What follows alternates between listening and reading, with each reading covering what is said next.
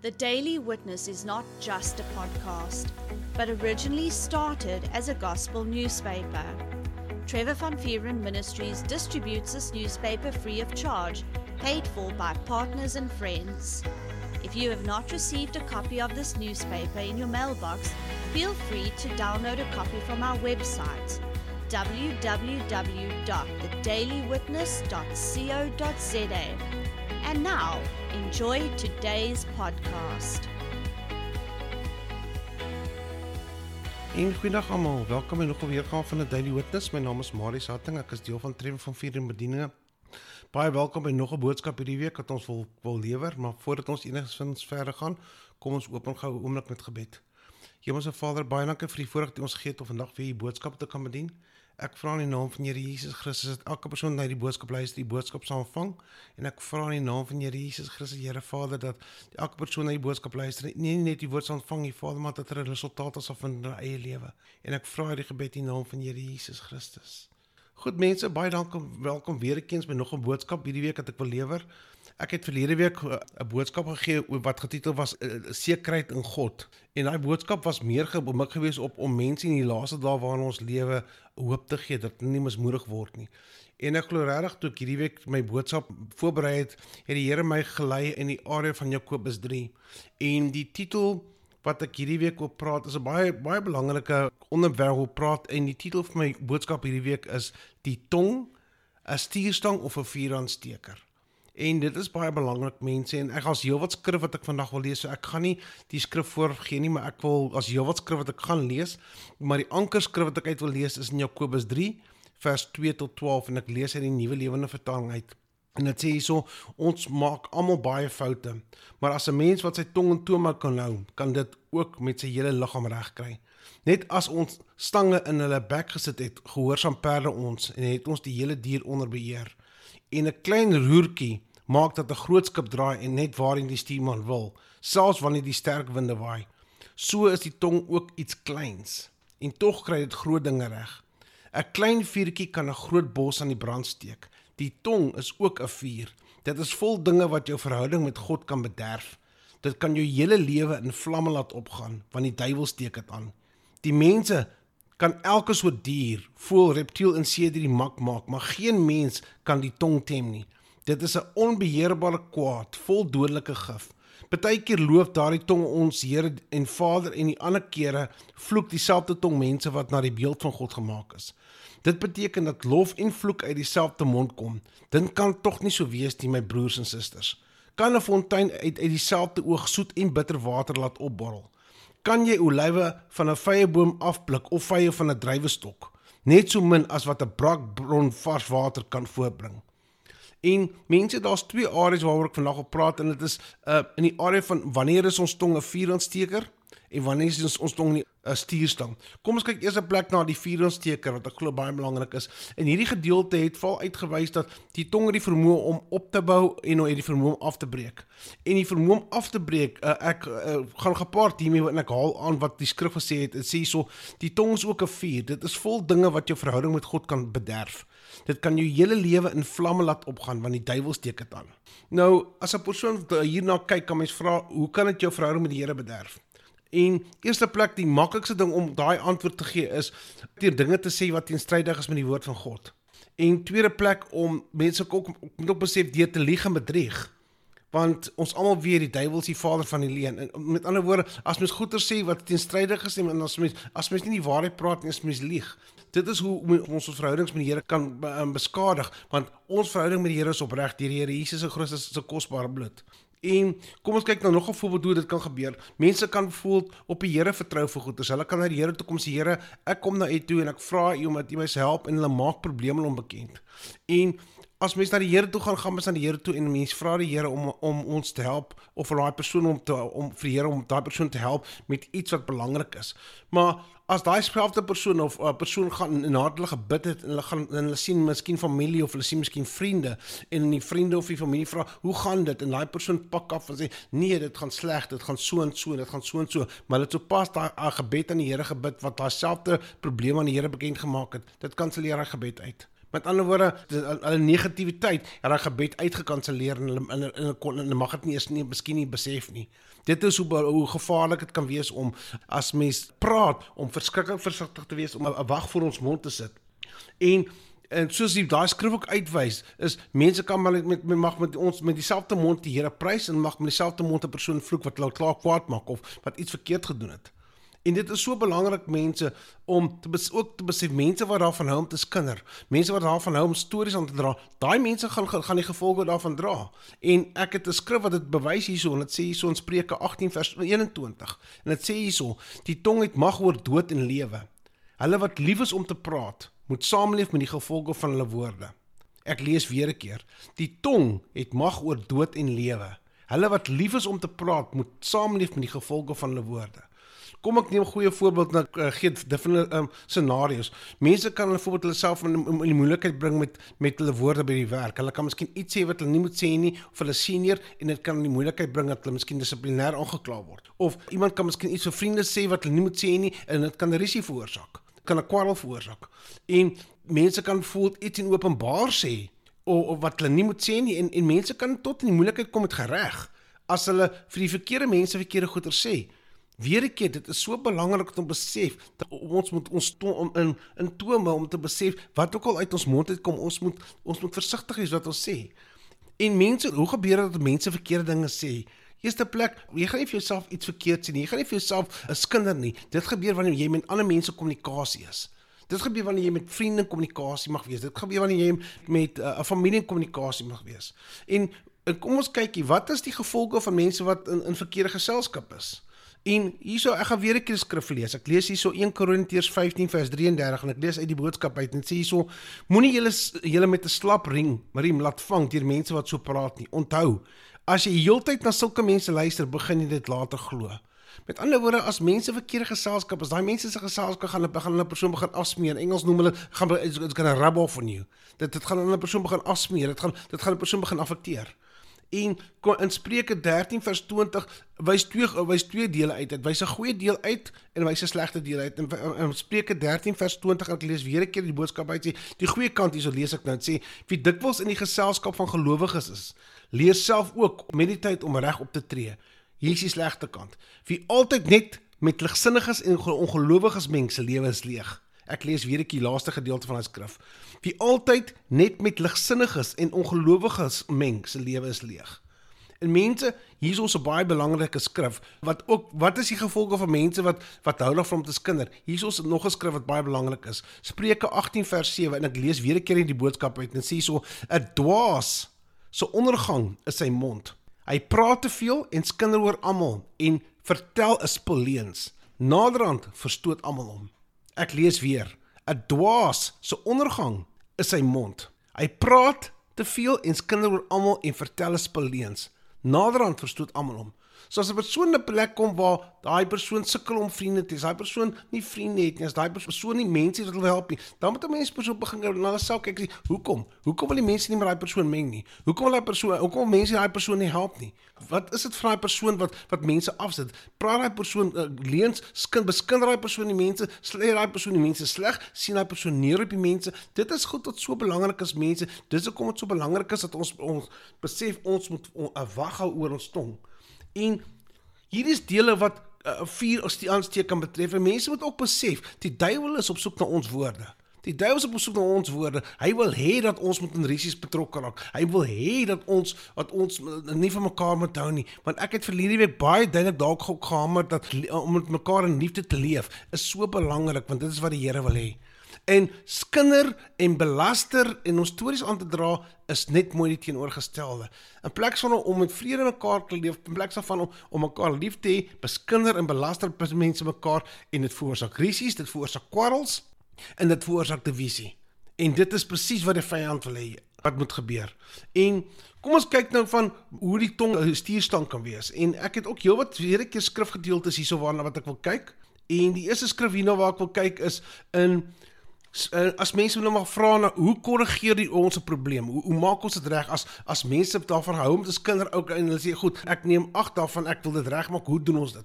Kom ons kyk wat sê Spreuke 4 vers 24 en ek lees hierso die Nuwe Lewende Vertaling uit en sê hierso moenie lelike dinge sê nie En dit sê hierso, bly weg van lawwe praatjies. En dit is so belangrik mense, as mens kyk na die woord, sê moenie lelike dinge sê nie, bly weg van lawwe praatjies. Met ander woorde, daai aksie, dit is iets wat in ons eie beheer is. As 'n persoon sien daar's 'n groep mense wat gesels en 'n persoon gaan daai groep mense toe en hoor, met die mense is besig om op ander mense sleg te sê. Hierdie mense is besig om iemand anders te kritiseer of om iemand anders te laster. Dit is dan ons eie keuse om of te besluit nee, ek gaan nie in hierdie groep betrokke raak nie en om weg te loop, om daar te staan en nog steeds te probeer gesels. En dit is waar ek nou gelees het, wat hierso in 1 Korintiërs 15 vers 33 sê, wat sê, moenie julle met 'n slap riem laat vang die mense so praat en onthou, as jy heeltyd na sulke mense luister, begin jy dit later self glo. Met ander woorde, as 'n persoon in 'n groep mense betrokke raak, of mense heeltyd begin net kla, of mense net iemand anders sleg sê, dit mense gaan nader begin, maar self begin dink, jy maar as hierdie persoon so sleg, en dit gaan verkeerde indrukke skep. Dit is ook wat so belangrik is, dat mense wegbly van sulke geselskappe, want mense betrokke raak met geselskappe van mense waar kinders nie so goed betrokke raak nie. En kom ons kyk nou nog 'n voorbeeld hierso, en wat is die plan van aksie? Wat moet ons doen? Kom ons kyk hierso in 1 Petrus 3 vers 10, en ek lees hier in die Nuwe Lewende Vertaling. Dis die plan van aksie, hoe om dit toe te pas, hoe om 'n verandering te bring. En dit sê so in 1 Petrus 3 vers 10, sê hierso, as jy jou lewe wil liefhet en 'n goeie dae wil beleef, moet jy jou tong weerhou van kwaad praat en jou lippe van leuns. Daar sê, ek lees dit weer 'n keer. 1 Petrus 3 vers 10, en ek lees dit in die Nuwe Lewende Vertaling, en dit sê hierso, as jy die lewe wil liefhê en goeie dae wil beleef, moet jy jou tong weerhou van kwaad praat en jou lippe van leuns. En dit is so belangrik. Met ander woorde, as mense 'n vreedsame lewe wil lewe, as mense goeie wil geniet, hierso sê dit self in 1 Petrus 3 vers 10. Wat moet ons doen? Weerhou jou tong van kwaad praat. Met ander woorde, weerhou jou tong van skinder, weerhou jou tong van om ander mense sleg te sê of betrokke te raak, en weerhou jouself van om leuns te vertel, om leuns te praat. En mense, dit is ook so belangrik, dat daar is seker manier hoe mense goed is doen. Ek het verlede week vir mense uitgewys, as mens tot na die Here toe kom, hoe doen ons dit en wat doen ons? En ek het verlede week gepraat oor Filippense 4, wat bevestig dat ons moet toe niks besorg wees. Met ander woorde, as ons na die Here toe kom, en ons vra vir die Here, wat gaan ons lewens aan? Want is so maklik vir mense as hulle wil om te wil gesels, hulle wil dinge deel met mekaar. Maar mense, dit is so belangrik om versigtig te wees wat mense deel met ander mense. Dat dit nie kritiserend is nie, dat dit nie beledigend is nie, dat nie iemand anders se karakter of se beeld afbreek nie. Want ons almal staan gelyk voor die Here. Niemand is groter as almal nie. En die Here het nie gunstelinge nie. Die Bybel maak dit baie duidelik. Die Hemelse Vader het nie gunstelinge nie. Ons almal staan gelyk voor hom. En dit is so belangrik om versigtig te wees, dat as mens by 'n geselskap betrokke raak, om te luister, wat is die middelpunt van hierdie geselskap? Is dit om iemand af te breek? Is dit om iemand se karakter af te breek? Of is dit opbouend? So met ander woorde, om het op te som, is die geselskap opbouend of is die geselskap afbrekend? En as die geselskap afbrekend is, dan moet 'n persoon jouself verskoon van die geselskap. Want dit is ook so belangrik om te besef, dat as ons probleme het, ek het verlede week uitgewys, as ons uitdagings in ons lewens is, ons almal het uitdagings, ons almal het goed in ons lewens, dan moet ons die Here nader, en vir die Here vra om ons te help daarmee. En ek het van Filippense 4 vers 6 tot 7 laasweek uitgewys, waar ek gelees het en gesê het, moet oor niks bekommerd wees nie, maar bid oor alles, vra alles wat jy nodig het van God, terwyl jy hom ook dank vir alles wat hy doen. En ek het die gelees en gesê, en God se vrede, wat meer is wat 'n mens kan dink, sal oor jou hart en gewag hou, omdat jy aan Christus Jesus behoort. Nou die mense mag vra, hoekom gebruik ek weer 'n keer die skrifte? Ek gebruik weer 'n keer die skrif mense om iets uit te wys. As mens probleme het, die oplossing is nie met ander mense te gaan praat oor nie, want hulle gaan net erger maak. Hulle gaan net erger maak, want as iemand met iemand met hulle iets deel, gaan hulle net erger maak, want daai persoon gaan van iemand anders sê, en iemand anders gaan van iemand anders sê, en dit gaan soos 'n string, dit gaan net dinge erger maak. Dis beter om na die Here toe gaan en vir Here te vra oor dinge wat aandag nodig het, en in plek om te skinne kritiseer, wat moet ons dan doen? Okay, goed, ons gaan na die Here toe, soos ek nou in Filippense gelees het, en wat is die volgende stap? Ons gaan na die Here toe, ons maak ons boete, ons bekend, wat doen ons nou? Gaan ons nou ons familie toe en sê, ja, ons het dieselfde probleme waaroor ons nou gebid het, soos ek in die begin gesê het. 'n Persoon kan sy gebede met die Here uitkanselleer deur sy negativiteit, sonder dat hy besef. Nee, as mens probleme het en mens vertrou op die Here om ons te help in die areas van ons lewens, die beste ding is, hou dit tussen jouself en tussen die Here. En die volgende ding, wat is die volgende ding om te doen? Ek gaan nie so lees uit Psalm 37 vers 7 uit hierso, en ek lees weer 'n keer in die Nuwe Lewende Vertaling uit. En dit sê hierso, wees stil in die Here en wag geduldig op hom. Moenie die mens beny wat op sy manier floreer of jou verknies oor sy bose planne nie. Hier sê dit baie duidelik, mense, dit is so belangrik en hier sê, wees stil in die Here en wag geduldig op hom. Met ander woorde, moenie vir die mense daar kyk aan buitekant sê, wat voorspoedig is en begin kwaad raak en hulle begin kritiseer of gaan skinder oor hulle nie. Dit sê so duidelik, moenie die mense bely wat op sy manier verleer of jou verknies oor sy bose planne nie. Met ander woorde, ons is die Here se kinders. Dit is so belangrik dat ons op die Here vertrou en ons sal stil wees en op hom wag. Hierso sê dit in Psalm 37 vers 7. Wees stil in die Here en wag geduldig vir hom.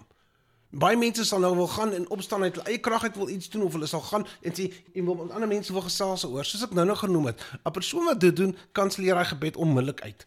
Want as jy kan nie vir die Here iets vra en dan terselfdertyd gaan met iemand anders gaan praat en negatief wees daaroor nie, want dit kanselleer hy gebed heeltemal uit. En dit is ook so belangrik mense wat ek hier so in Filippense 4 waar ek van Filippense 4 gelees het, want sê, en God se vrede wat meer as wat mense gedink sou oor die harte en gedagtes die wagga omdat jy in Christus Jesus verbonden is so belangrik dat ons weet dat ons mond in beheer hou en dat ons weet waarna toe om ons probleme te vat. Dit is nie 'n oplossing om jou probleme na familie toe te vat nie. Dit is nie 'n oplossing om jou probleme na vriende toe te vat nie. Hulle gaan dit net erger maak. Hulle gaan dit 'n onderwerp van gesels maak. Hulle gaan dit 'n onderwerp van skinder maak. Die beste plek is, as mens met iemand wil gesels met die Here daaroor. Of gesels met iemand wat jy werklik vertrou, maar wat jy gaan weet dit nie skindernuus gemaak nie. Want om mekaar te beskinder, om mekaar te belaster, om mekaar af te kraak, om mekaar af te breek, dit gaan dit net erger maak en dit gaan dit nie help nie. Dis hoekom ek voel, geglo die Here het so streng op my hart gebring om dit uit te wys vir mense te sê, mense wat vir hom wil leef, moet ook besef, hulle moet verskriklik versigtig wees met wat hulle sê en vir wie en vir wat hulle sê. En voel wat nou huidiglik gebeur met die huidige situasies met ons met Eskom, met al die goed gebeur. Mense, dit help nie om te kritiseer nie. Dit is ook waar die skrif van toepassing kom. Help nie ons kritiseer nie, help nie ons is negatief nie, dit gaan mens nêrens bring nie. Ek het verlede week uitgewys oor onsekerheid in God van wat mense moet doen. Hier weer 'n keer, mense, dit is so belangrik om nie te kyk na ons omstandighede buitekant wat ons almal ingaan nie, maar dit is so belangrik om op die Here te fokus. Vat sy woord en fokus op sy woord. Sy woord is daar, sy woord verander nie, niks kan teen sy woord staan nie. En dit is so belangrik om weg te bly van kwaadpraat. As hier het ek gelees in Spreuke 4 vers 24 in die Nuwe Lewende Vertaling wat sê, moenie lelike dinge sê nie. Bly ver weg van lawwe praatjies. Met ander woorde, bly ver weg van groepe waar mense skinder. Bly ver weg van ander mense afkraak. Bly ver weg van groepe waar mense kritiseer. Dit is so belangrik. En hier het ek ook gesê is, as mense betrokke raak by skindernuus, hulle gaan daaraan self begin dink, maar hier goed oor praat, is dit nie dalk die waarheid nie. En hulle gaan begin twyfel daaroor. En hierso het ek weer 'n keer gelees in Spreuke 13 vers 20 wat sê, wie altyd net met ligsinnige en ongelowige mense meng, se lewe is leeg. Met ander woorde, daar's geen waarheid nie, daar's geen standvastigheid daar nie. En Spreuke 18 vers 7, baie belangrik, wat ek ook gelees het en gesê het, 'n dwaas se ondergang in sy mond. Hy praat te veel en skinder oor almal en vertel 'n speleens. Naderhand verstoot almal hom. Met ander woorde, as 'n persoon geneig is om net te wil skinder, as 'n persoon net geneig is om ander mense sleg te sê, mense gaan nader aan daai persoon wil vir my, mense gaan nader nie aan daai persoon vriende wil wees nie, mense gaan nader nie wil hê daai persoon moet in hulle groepe inkom of met hulle gesels nie, want daai persoon net een ding in gedagte, en dis om mense te beskinder, mense te leuns te vertel, en dit is nie aangenaam om met so 'n persoon te praat nie. En dis hoekom mense, dit is so belangrik om seker te maak dat ons sit te wag oor ons mond, ons maak seker wat ons doen wat die woord hier bevestig. Ek het baie skrifte deeltes hier so uitgelees, maar dit is so belangrik, en ek gaan dit baie kortliks opsom net vir die mense, as hulle dit self weer wil lees. Jakobus 3 vers 2 tot 12 is die ankerskrif wat bevestig ons moet ons tong in beheer hou. En nog 'n skrif wat ek hier wil lees wat belangrik is die wat bevestig dat die tong die magheid oor lewe en dood is in Spreuke 18 vers 21. En nog 'n beskrif wat belangrik is, wat bevestig dat 'n persoon wat te veel praat, 'n dwaase ondergang in sy mond. Dit is in Spreuke 18 vers 7, maar ek het die boodskap uitgelees. En nog 'n skrif wat belangrik is 1 Korintiërs 15 vers 33, ek weer die boodskap het gelees wat sê, moenie julle met 'n slap riem laat vang of deur mense wat so praat nie. Onthou, as jy heeltyd na sulke mense luister, begin jy dit self glo. En Spreuke 4 vers 24 in die Nuwe Lewende Vertaling het sê, moenie lelike dinge sê nie, bly weg van lawwe praatjies af. En Eerst 1 Petrus 3 vers 10 en ek het weer 'n keer 'n nuwe lewende vertaling uitlees, som op dat as jy die lewe liefhet en 'n goeie dae wil beleef, moet jy jou tong weerhou van kwaadpraat en jou lippe van leuns. En Filippense 4 vers 6 tot 7 gaan oor as ons moet alles aan die Here bekend maak deur gebed. Dit is so belangrik. En Psalm 37 vers 7 het ek gelees om te sê dat mense wat in 'n verhouding met die Here is en hulle behoeftes aan die Here bekend maak en op hom wag, dit is wat hulle moet doen. Wees stil in die Here en wag geduldig op hom. Moenie die mense bely wat op sy manier floreer of jou verknies oor boospraat. Met ander woorde, mense wat vir die Here wag, moenie frustreerd raak om na mense te kyk na buitekant sê, maar hoekom gaan dit goed met daai mense en hoekom sukkel ons nie? Eerste plek mense dat ons is die Here se kinders, die Here sorg vir sy kinders. Mense daar buitekant hulle het nie 'n ware toekoms nie, want ek het 'n ruk terug gepraat oor 'n vaste fondasie, oor wat ons lewens is gegrond op die Here Jesus Christus. So kosbaar word. Daai mense daar buitekant het nie 'n vaste fondasie nie. Hulle mag dink hulle het 'n rykdom daar buite, maar enigiets kan gebeur en daai rykdom is weg. En dan sien jy daar nie. En dit is so belangrik vir mense om te besef, want ons almal gaan eendag voor die regte stoel van God staan. En ons almal gaan met rekenskap gee van ons lewens. Maar dit is so belangrik vir ons almal om te besef dat ons almal het 'n geleentheid in die wêreld om goed te doen. Maar om nie net om goed te doen in fisiese aksies nie, maar ook om goed te doen met wat ons sê. En dit gaan ook soveel makliker wees om op die Here te kan vertrou. Dit gaan soveel makliker wees om 'n gebed na die Here op te kan dra as ons weet ons mond weerhou homself van om dinge te sê wat ander mense afkraak, weerhou van om ander mense sleg te sê, weerhou van om skindernuus aan te dra.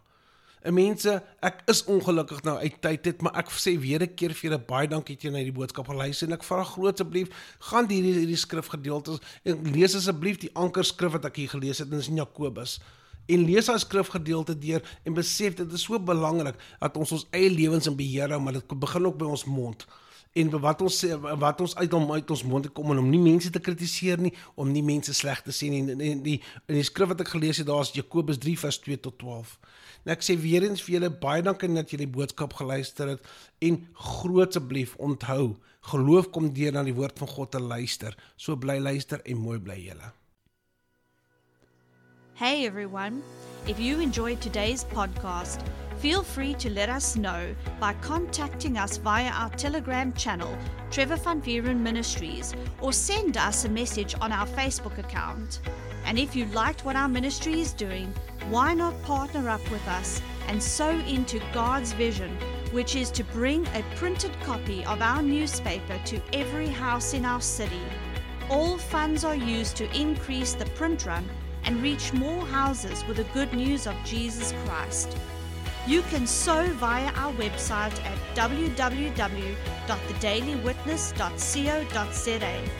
There you will find a tab called Sow into a Vision. If you are inside of South Africa, you can use the option of SnapScan. You can download this app free of charge from Play Store or iTunes. If you are outside of South Africa, you can use our option of Give and Gain. We thank you for your faith and generous support. Remember, we love you and Jesus loves you.